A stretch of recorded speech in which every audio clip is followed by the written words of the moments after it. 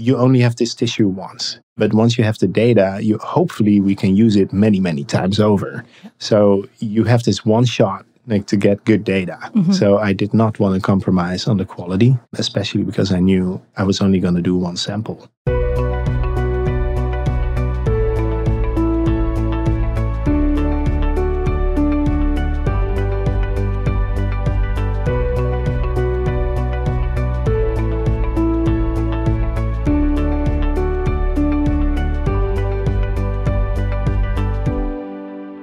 Hello, everyone. Welcome to today's episode of The Medical Matrix. I'm your host, Rosie Sender, and on my right is McKenna Rice, who is my co-host today.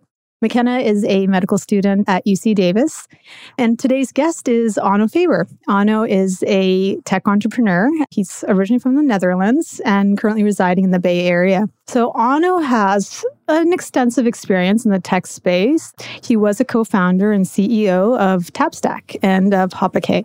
Currently, he's the founder and chairman of RDMD, and this is a tech company helping patients with rare diseases. So would you like to add anything to that, Onno? Yeah, I don't think I will ever stop creating companies and projects and solutions.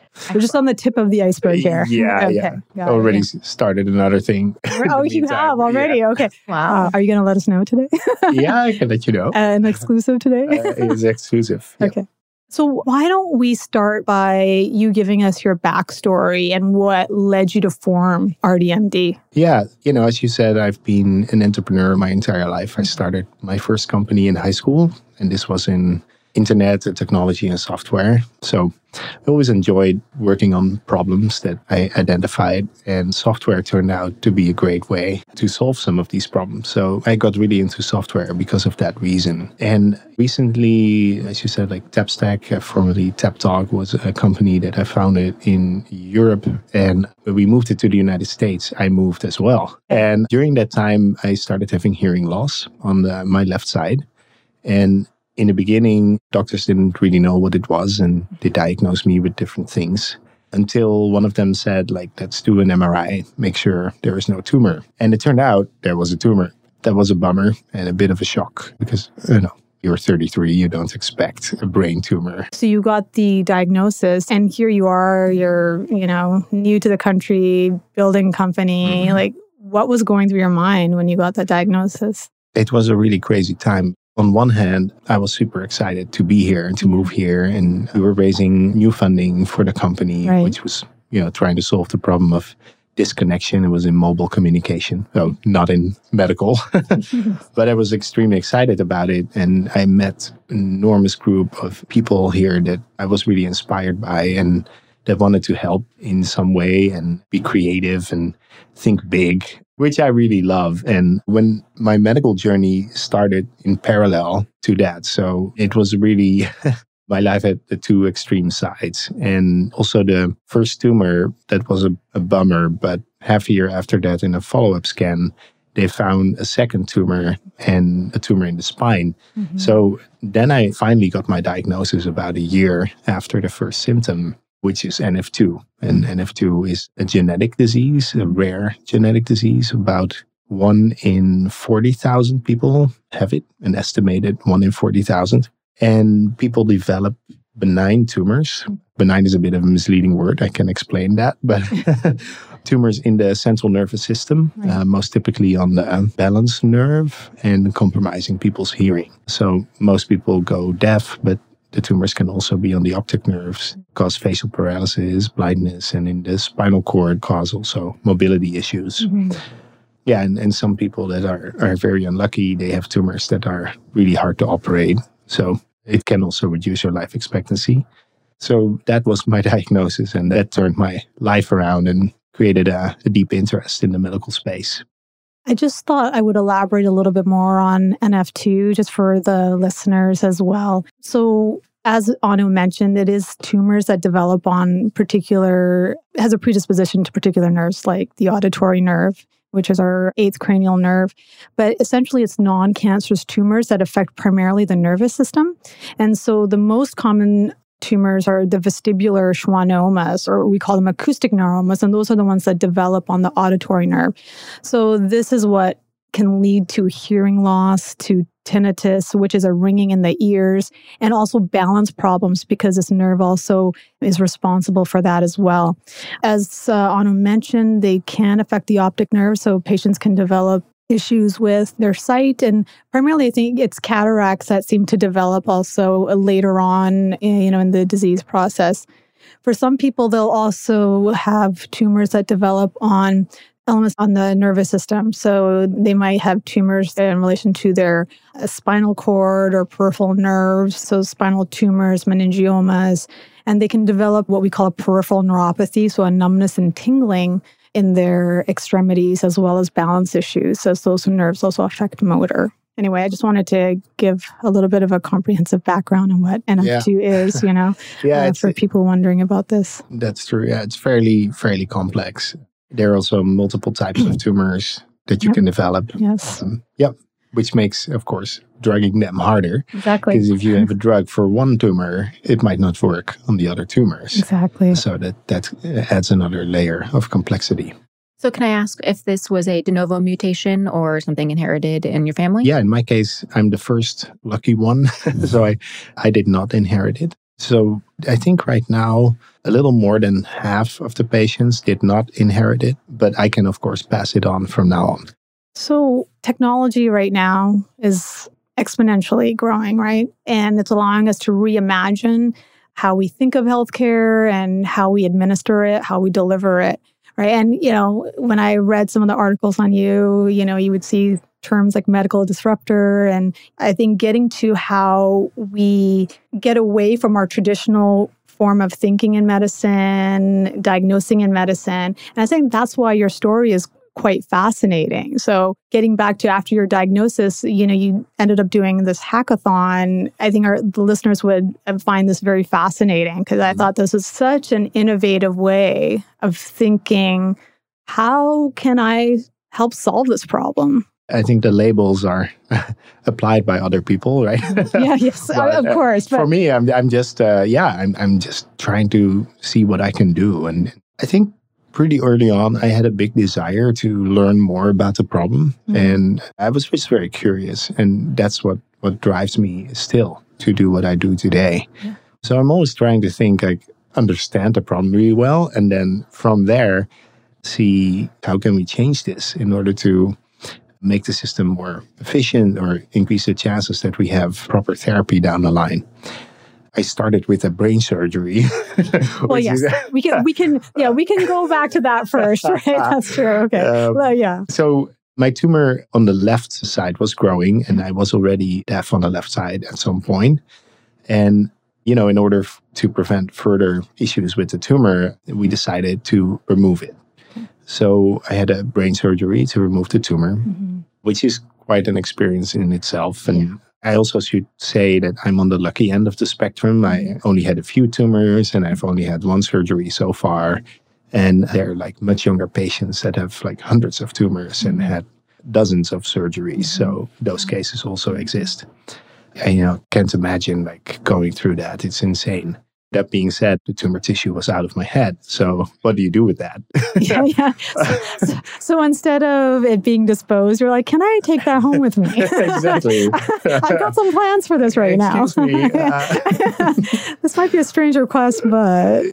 So, the idea came up with a friend of mine who works in genomics and computational genomics. We thought it'd be great to have sequencing data and look at the data and try to see if we could find a potential off-label therapy based on that data. And I really liked the idea, and I started learning more about what it takes to sequence tissue, human tissue, and what it means, and how to read the genetic code from that tissue, and how to find problems or indications of what drugs might work. So we did that, and a drug came out that we thought would work, and at some point started taking that, a clinic that believed in it, and it worked in the beginning. But, I should say that it recently stopped working. Okay. So it's resistant to it. It's resistant, okay. yeah. But it gave me a little bit of time.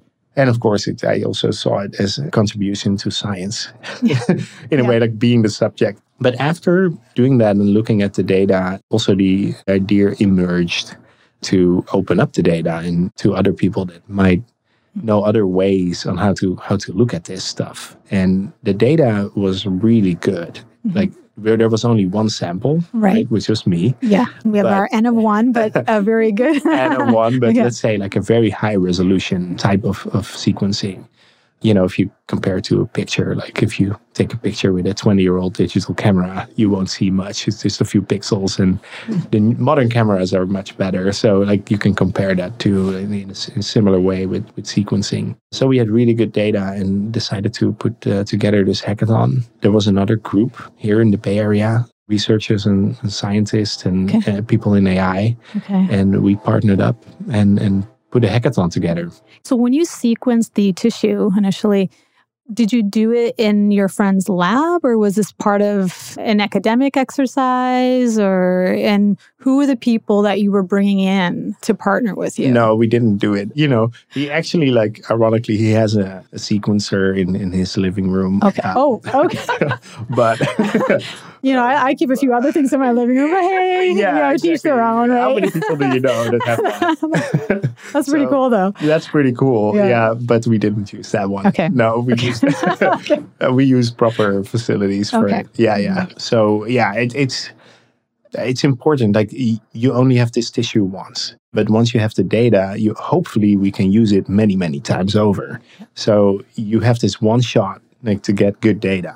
So I did not want to compromise on the quality, especially because I knew I was only going to do one sample. Yeah, so it turns out the data has been used a lot more because there were 300 people at the hackathon that came. Wow. That's amazing. All downloaded it. Yeah. It was a super inspiring event. And I think for us, the goal was really to create a culture of focusing on the problem and the people that have the problem. It's often you forget it, like especially if you're in science working on data, right? You know, it's pretty abstract. It's just data. You don't see the people that are behind it, right? And so they have you're organizing this. This is my data. I'm a real person. Yep. And I was representing really the entire community for NF2, but also in a broader sense, the rare disease community. Right. So and it's really important to be there with the right type of mindset. I think, you know, I had a really exploratory mindset. I wasn't expecting people to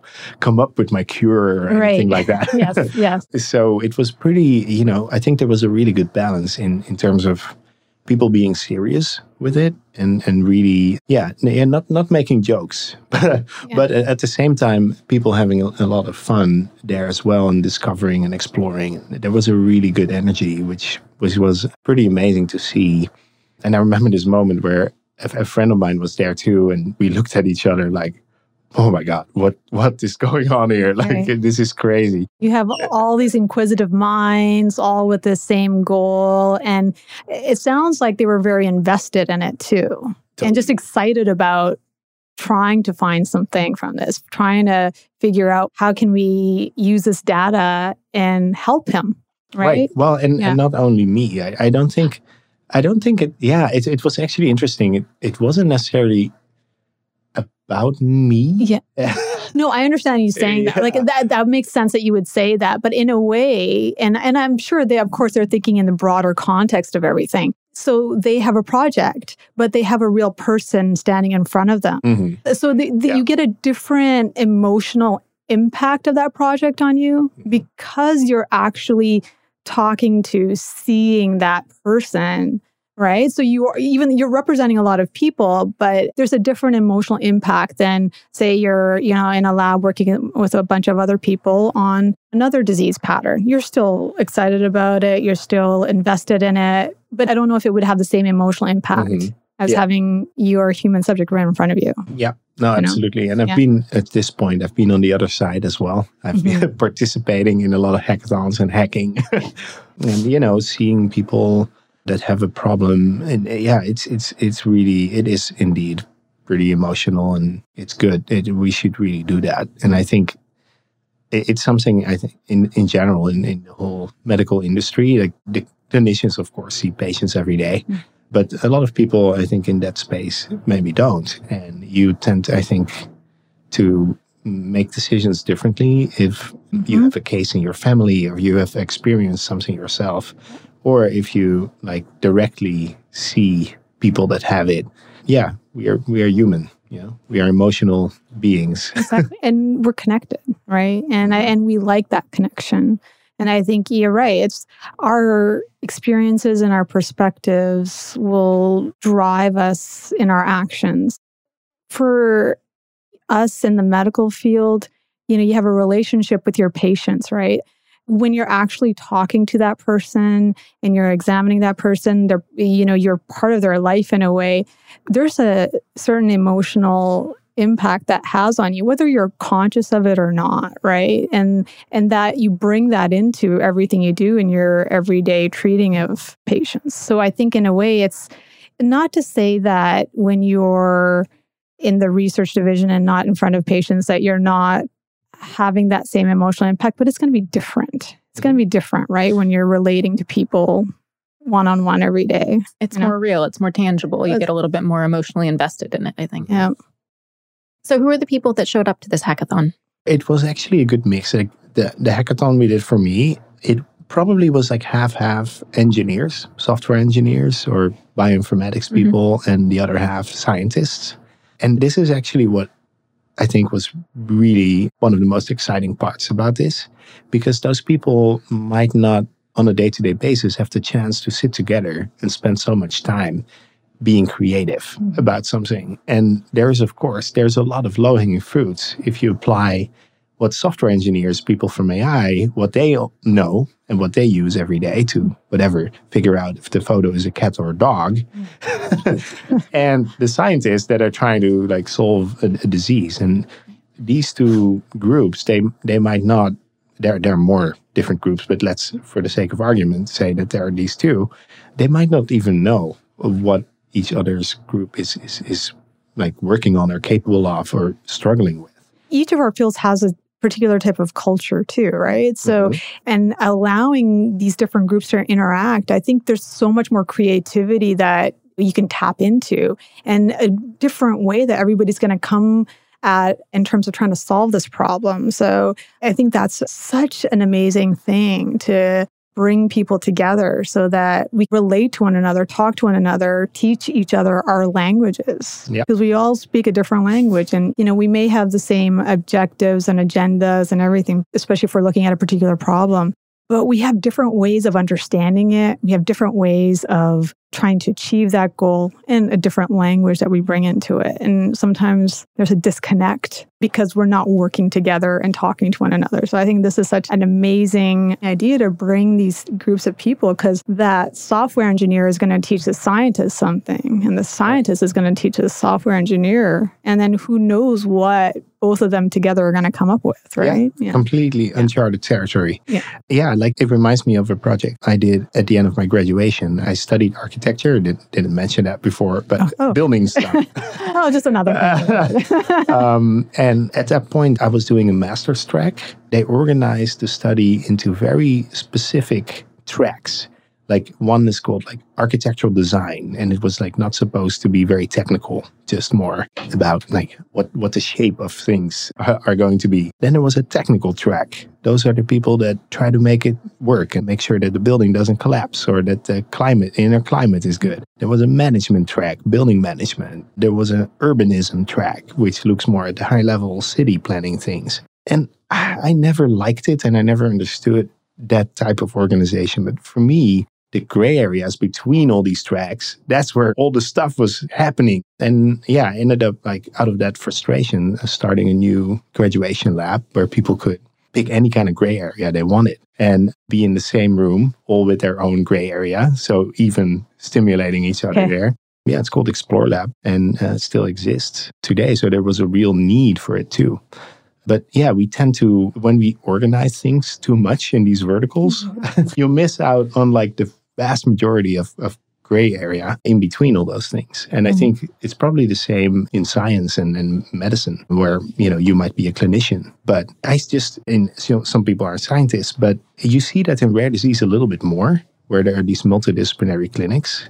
because that's the only way you can really do research. You have to see patients, learn from them. The clinical trials are also run from the clinic, and the lab is also connected. So there is in rare disease like a bit more natural reason for these things to be super multidisciplinary. But it can be much multidisciplinary from here, because the average software engineer will never know about problems like these. They just don't even know where to start.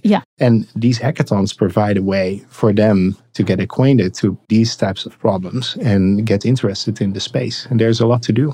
Yeah, exactly. There's a big need, right? So if we can get people interested in this arena, then hopefully there's going to be just a lot more stimulus and a lot more just genuine interest in trying to help us solve some of the big areas in healthcare, and more knowledge about, rare diseases, or even some of the diseases that we have that quote unquote are common, right? Mm-hmm. There's still a lot to learn in each segment, right? And if we start bringing in different ways of thinking, perhaps we're going to learn more and more, say even about heart disease. We have so much information on it, but there's a lot more we can still learn, right? So I think that is going to be one of the challenges, I think, also for us in medicine. And maybe it's just to look in on because our medicine has kind of been the same for generations. So it's also up to us to sort of open up our way of thinking and, in the research division, but even in practical applications of daily medicine of like, how else can we look at this problem, right? So here, for example, with your hackathon, you have these engineers coming together with a scientist and are helping us think about this in a different fashion and maybe learning something that, we didn't think about that or didn't think of it this way. So I think that if we do more of this in each of our disciplines, who knows what we're going to learn? We're for sure going to learn more, collecting all this data, so yeah. Absolutely, yeah. And one more note on hackathons. I think they're great ways to create that culture and for people to have an opportunity to be creative and hang out for a whole weekend, 48 hours in the room where there's nothing else to do but be creative. And sounds like the Google complex.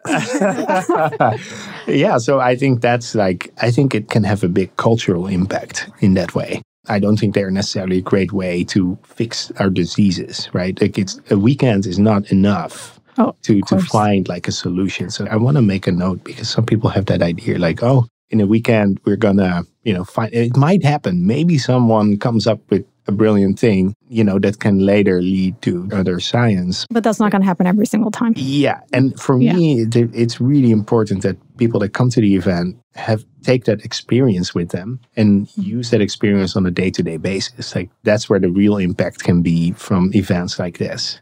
So did you learn anything new specifically from this particular hackathon? I think there was one group that came up with the same theory about the drug. Okay. So they were able to see they also similarities. Yeah. But the project itself, it was also about how do we look at this data set of one person. And unfortunately, I wanted to have much more data, by the way. Not only mine, but it was impossible to get. And we can get into that too. But I think the projects are more about like how do we look into a single data set. So some people did, for example, clustering. And they found other data from other types of tumors. And then they try to create clusters based on the genetics. So to see where if my tumor would fit into any other tumor's cluster. And then you could look at what are the drugs that these tumors are treated with. And maybe one of these drugs will work for mine. It turns out my tumor was an outlier. So, okay. But that's fine. Yeah. Like that's fine. The project is online, it's open source. Everybody can continue that type of work. It's just finding new ways to look at this data. I had one question about the drug that you used, particularly based on what you found with your friend the first time. So from my understanding, it wasn't a drug that you would even typically think of in terms of for using in NF2. Am I correct in that? I think it was one that was typically used for breast cancer. Not necessarily though. Like I think all the drugs that are being tried and used for NF2 come from the oncology space. So it's not a super big surprise. There was one of the reasons I really started taking it was that there was already some science that the pathway that we found, had something to do with the NF2, with the tumor manifestation in NF2. So there was a good basis for me to try it. It wasn't sort of out of the blue, completely out of the blue thing. Yeah, but I mean, for me, that marked a starting point for my journey and into everything else I'm doing now. So after this hackathon, how long did it take you to form your company? Sort of like, who's part of it and how did you guys come together? Yeah, initially I was a bit frustrated. I couldn't get more data for the hackathon, right? And then I also realized, well, because I had my data on a hard drive, I was in charge of it. I can choose to share it with whomever I want. So if there is a scientist that works on NF2 and wants my data, they just email me and like, yeah, that sounds good. Like, here it is. And it was incredibly empowering feeling. So that's where the idea for RDMD came up. Give patients access to their data and then create pools of that data in each rare disease that can be used for research and drug development.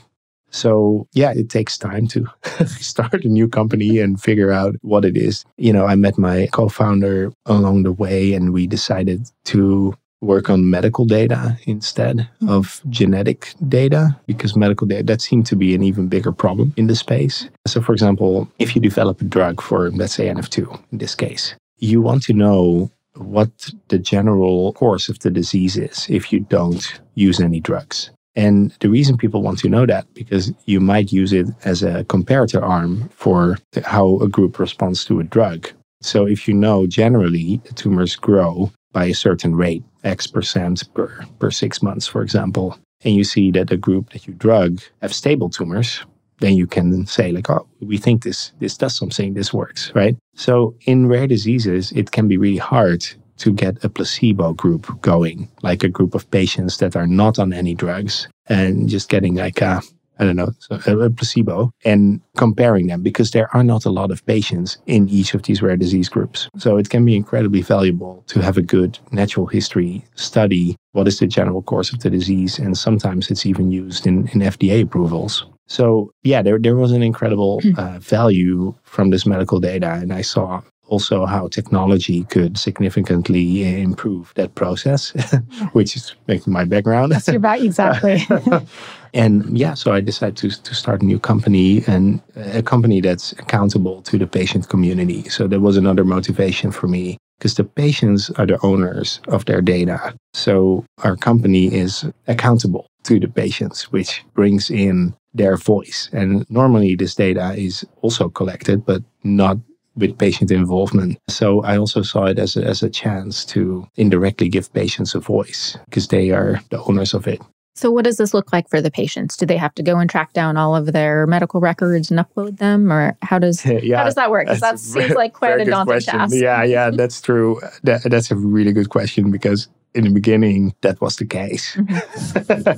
I remember the first product, people had to construct their own clinical timeline. And I thought that was really cool. If you could do that. And a lot of people don't remember. You don't remember, no. So it was incredibly difficult to do. And then, of course, realized that we can do it for them once they put their medical records in the vault. Let's call it like a digital vault. But right now, like even, having your medical record complete, at home is a very difficult task. And when I realized I didn't even have it, wow. That prompted us to say, like, no, we need to do everything. The process for patients is like 10 minutes. They sign up 10 minutes, and then the rest all happens. The company takes care of the rest. Yeah. So does that mean you help the patients collect the data? They give you some pertinent information, and then... No, the only thing they do is give us permission to collect the data on their behalf. So and then we go out to the hospitals and collect the data on their behalf. On their behalf. Okay. A lot of people don't remember, though, where they might have had a particular treatment. People come in to see me half the time. They're like, well, I did have surgery by somebody. I don't remember his name or her name. I think it was about 5 years ago. That's a very common theme, I feel, with a lot of patients. So that must be incredibly hard. So how do we solve that? Yeah, exactly. How do you solve that? So I can tell you, we ask the people to remember. That's one of the few things that patients do have to do. Can you look at each of your scars and sometimes medical records reference other records from another system, and then of course, if we see we don't have that yet, then we can ask the patients to get that too. But that's one of the few things where we really need the patient's help. Okay. In the sign-up flow, they basically make a little list of all the facilities they've been to. Because, we cannot go to all facilities in the U.S. to just try if they have been there. Exactly. No, that wouldn't be time efficient. I should also say that there is this promise that records are more electronic and data is more electronic and structured. But the reality is, especially in rare disease, all the good stuff that you need is in doctor notes, in handwritten things. There are a million different audiology reporting types, and you really need to get in there. And there aren't great EMR systems. Having worked with, it was quite a few by now. They help a little bit to obviously house data, collect data, but I'm seeing a patient, I'm, scribbling down ideas, designs, or just if I'm examining a patient, I might draw out what I'm seeing, and I might not necessarily translate all of that at the medical record. Right. Frankly, I think it's an incentive issue. So it's not like anybody's fault or people are evil. No. It's just that they're not actually easy necessarily to use for the clinicians. Yeah. They're not, it's not difficult, but they don't really help us significantly the way the EMR systems are currently set. Would you agree with that? Absolutely. Yeah. There was not enough collaboration going on. Multidisciplinary not enough, right? Yeah. And then we don't share data amongst each other. They're not compatible. So they're not compatible. So there's a lot of information that it would be nice if we had systems that communicated with one another so that, you could have more comprehensive idea of patients' medical history and what they've had done, because people don't remember. I don't even ask patients what their medical history, I usually ask the medical history, but I don't expect them to necessarily know it. The first thing I ask about medical history, I said, tell me what medications you're on. Because most people don't even know what their diagnoses are. Or I've had a lot of patients that would say to me, "Oh, I'm healthy," and then I'm like, I take this medication. Yeah, exactly. And then you're like, so that doesn't mean that you're exactly healthy. You're stable. You're stable, but these are conditions you have. So there's a lot of information that I think if there was a way we could collect the data better, or people had a better idea of their medical history, that they could access their medical history to some sort of system and we could share data better, I think we would know a lot more. Well, these are exactly the problems RDMD is trying to solve. Fantastic. Thank you. Thank you. Yeah. I think a lot of the electronic medical record systems, they are built for billing purposes and not for research. Correct. Right? Which is the fundamental problem. Correct. Yeah. And I don't have faith that that's going to change anytime soon, which is why I ended up starting that company. Because, if we don't have time to sit around for a few more decades for things to change for the better. There are some data is really well structured, like lab data, blood tests, right? That has to be because there are like 200 values in each blood test. So if that's not a handwritten note, that's actual structured data. So, not that your notes aren't beautiful. Yeah, I'm sure your notes are great. Oh, I don't have doctor writing at all.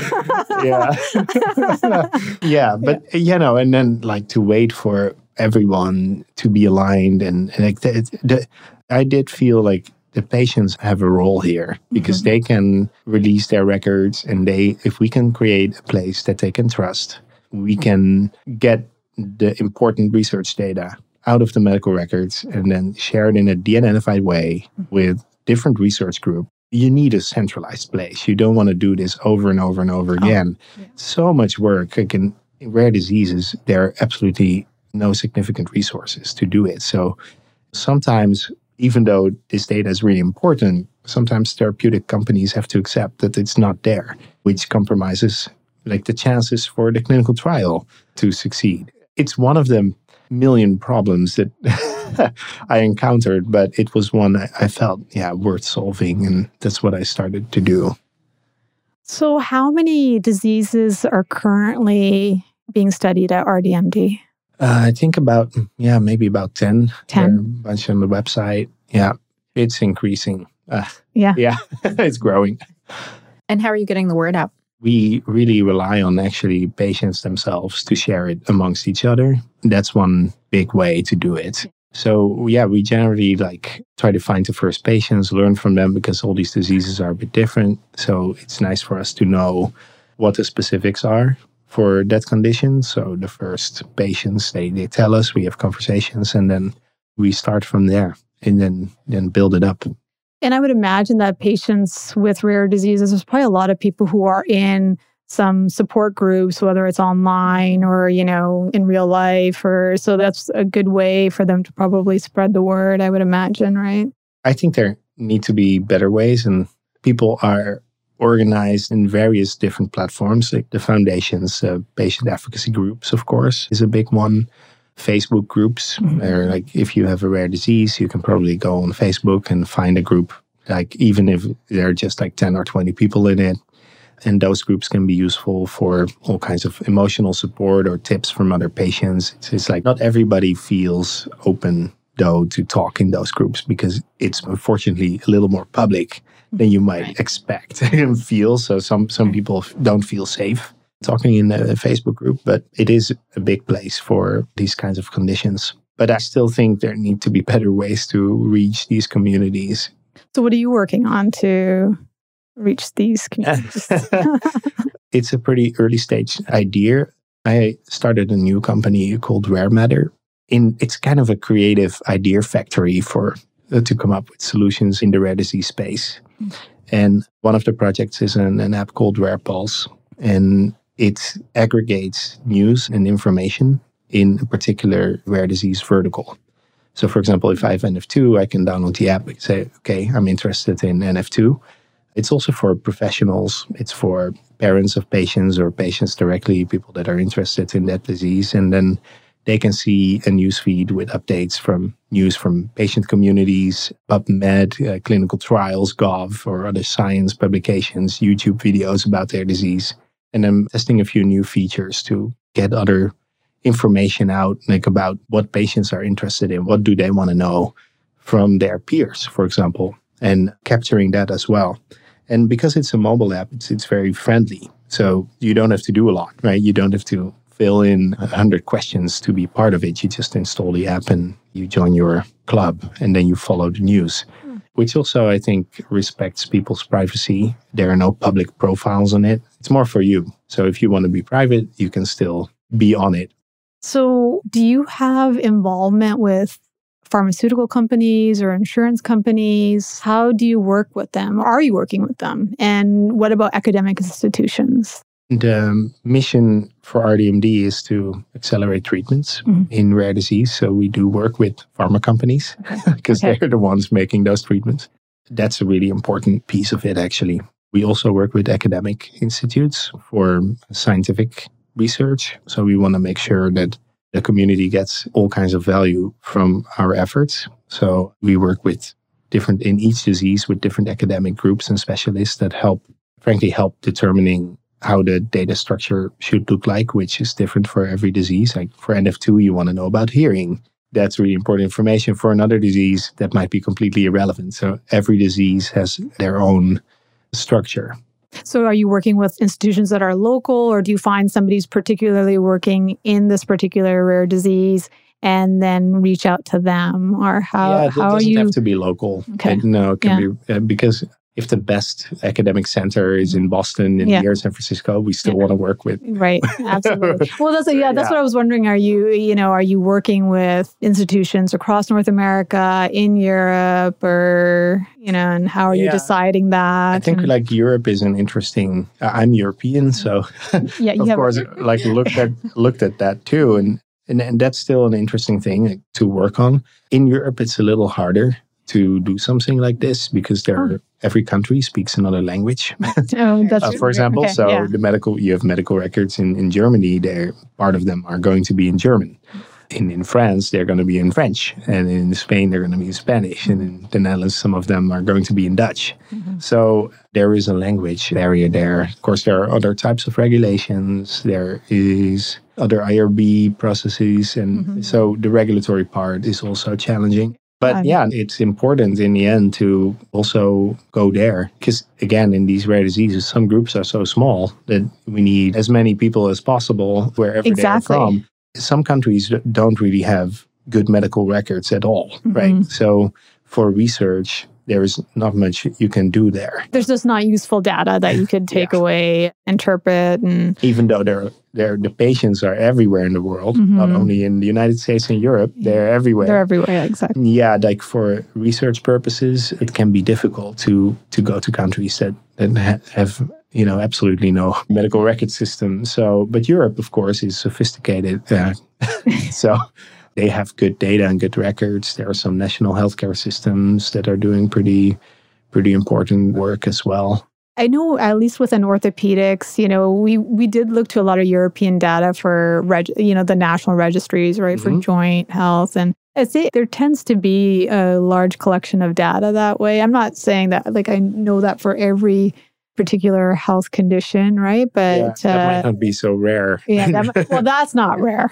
Right. Yeah, that was just an example, that was just an example. But I'm just saying that it seems to be tracked. So I would expect, even in the rare disease space, that there's probably good tracking of data. Yeah, there is. Yeah. Sometimes even better than here. Yeah. But I mean, for rare disease, there is United States isn't a bad place because it's a pretty sophisticated country and it's big. It has a federal government and there are some federal laws as well for this, which makes it doable, I would say, as a starting point. There's still 400 million people here, but you want as much data as possible wherever it comes from. If a place has good data, you want to include that. So in terms of support, where do you go to supporting the company and raising money for the company, and who would you go to?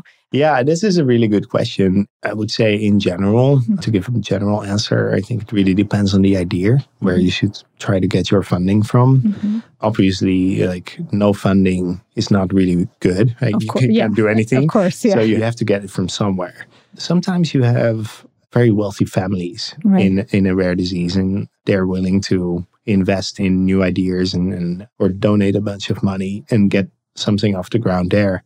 So that's an avenue. There are also, foundations collect money. They do fundraisers or runs or marathons and sometimes it's really fascinating. Sometimes these efforts are almost countrywide and there are so many people involved, hyper locally, and they all collect money and put it in one big pot, and it can really add up. It's quite amazing what some groups put together. So that's really great. And then of course there is, in the startup world, you have venture funding. So sometimes that can be the right track. I think if you have a mission-driven company, you have to make sure that your business model for the company is aligned with what you want the company to do. But when it is, venture funding can be also a great way to get started. And frankly, every therapeutics company right now at some point raises venture funding. Because you need investors that are accepting risk, high risk profiles, but are willing to throw in a lot of money to get something going. And, these things, they do take a lot of resources. And this is why I felt for RDMD, it was so important that it wasn't only going to be an NF2 thing. It has to go after the whole rare disease space. And there are 7,000 rare diseases. We didn't talk about that, but 7,000 rare diseases. There are 300 or 400 million people worldwide with a rare disease. Which is still a lot of people with a rare disease. Rare diseases are very common. And this is a very big misconception. Even I, in the beginning, I felt quite isolated. Nobody has this. But then nobody has this specific thing. But there are so many people that have something else. At some point, I realized we are all going to be patients. Like everyone at some point is going to be a patient, or someone very close to you that's going to be a patient. And that's my role as an advocate, for patient advocate, like to remind everyone that this is not a problem that just like reserved for people that have a medical problem now. When you have a medical problem 10 years from now, you would wish that there was a therapy available. So, it's a problem that concerns everyone. And you don't want to wait until it hits you or someone else. You want to be involved right now. And, we should collectively choose for a path that makes it more likely that we will have therapies available for everyone. Absolutely agree with that.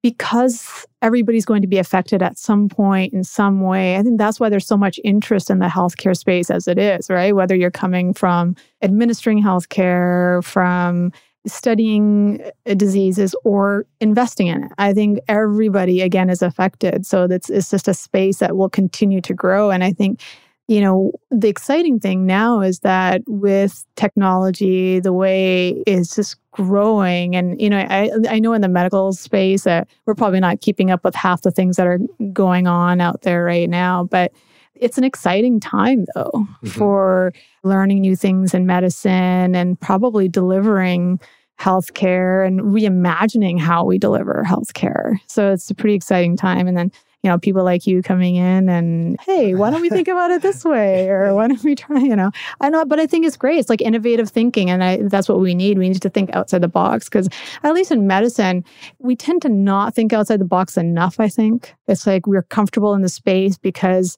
as clinicians anyway, our job is to make sure we take care of the patient, right? So we want to make sure we do it in a way that we know has been tested, has been proven to help, because one of the basic tenets are to do no harm, right? So that's how we go into caring for people, and that's how we deliver healthcare. But that also sometimes limits us in expanding our way of thinking how we can deliver the healthcare, because there are probably a lot of better ways, right? So yeah, that's an incredibly interesting point you just made. I think patients, from a clinician point of view, of course, you want to give someone something that's been proven and that works and that is work and is safe and everything. But in the rare disease space, sometimes, as a patient, you have different incentives. You don't want to necessarily just go the safe route. You're willing to take some risk, because there is also a risk in not doing anything, right? And if you have a drug that can potentially work, that's risky to take, let's say, you might just say okay, I really understand the risks and I'm doing it anyway. And this is, I think, where our system sometimes says, no, we want it to be 100% safe and secure. Yeah. And we need to test it all the way through. Whereas a patient, you might be I don't have time to wait around. Just give it to me and I'm going to try it. I understand the risks. And I think that's an incredibly interesting thing to think about. Well, underneath some of that, obviously, as I said before, it comes down to we want to do what's best for the patient, what's proven. But underneath it all, there's liability issues too, right? Exactly. And so that plays a part in it, whether you want to admit it or not. Sometimes, right? Absolutely. Yeah. This is, I think, that the hard thing about this space is you can't solve these things from your individual position. It requires huge amounts of collaboration, and it requires a holistic view. This is the one field where I think we really have to all together say, we need to change this. We need to do something and work together and not play a single hero. I wanted to ask you if you had a message that you wanted to impart to patients with rare conditions, but also do you have a message to clinicians that you want to impart as well? Maybe to both groups, if you're not doing it already, be curious and get involved in each other's way of thinking and each other's life. I think, to me, if we are going to solve problems, we need a deeper understanding of those problems. So if you're curious, just don't be shy to ask your clinician about something, or to even propose ideas that may be completely stupid, but maybe also not. Okay, yeah. And from a clinician point of view, same thing. Just I've seen it. It's a very difficult job. You're seeing so many people, you don't have time. So it's really hard. There is a world, of course, of patients. And I think as clinicians, maybe get involved into research as well. And I don't know, we all need to spread our wings a bit and become a bit multidisciplinary. A more holistic view. Well, thank you again, Onno, for coming in and sharing your story. You're welcome. Really appreciate it.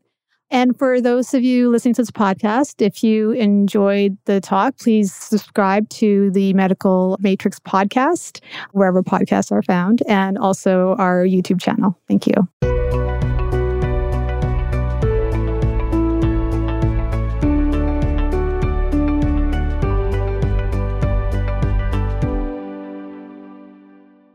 This show is being produced by Studio Pod. And for more information, go to studiopodsf.com.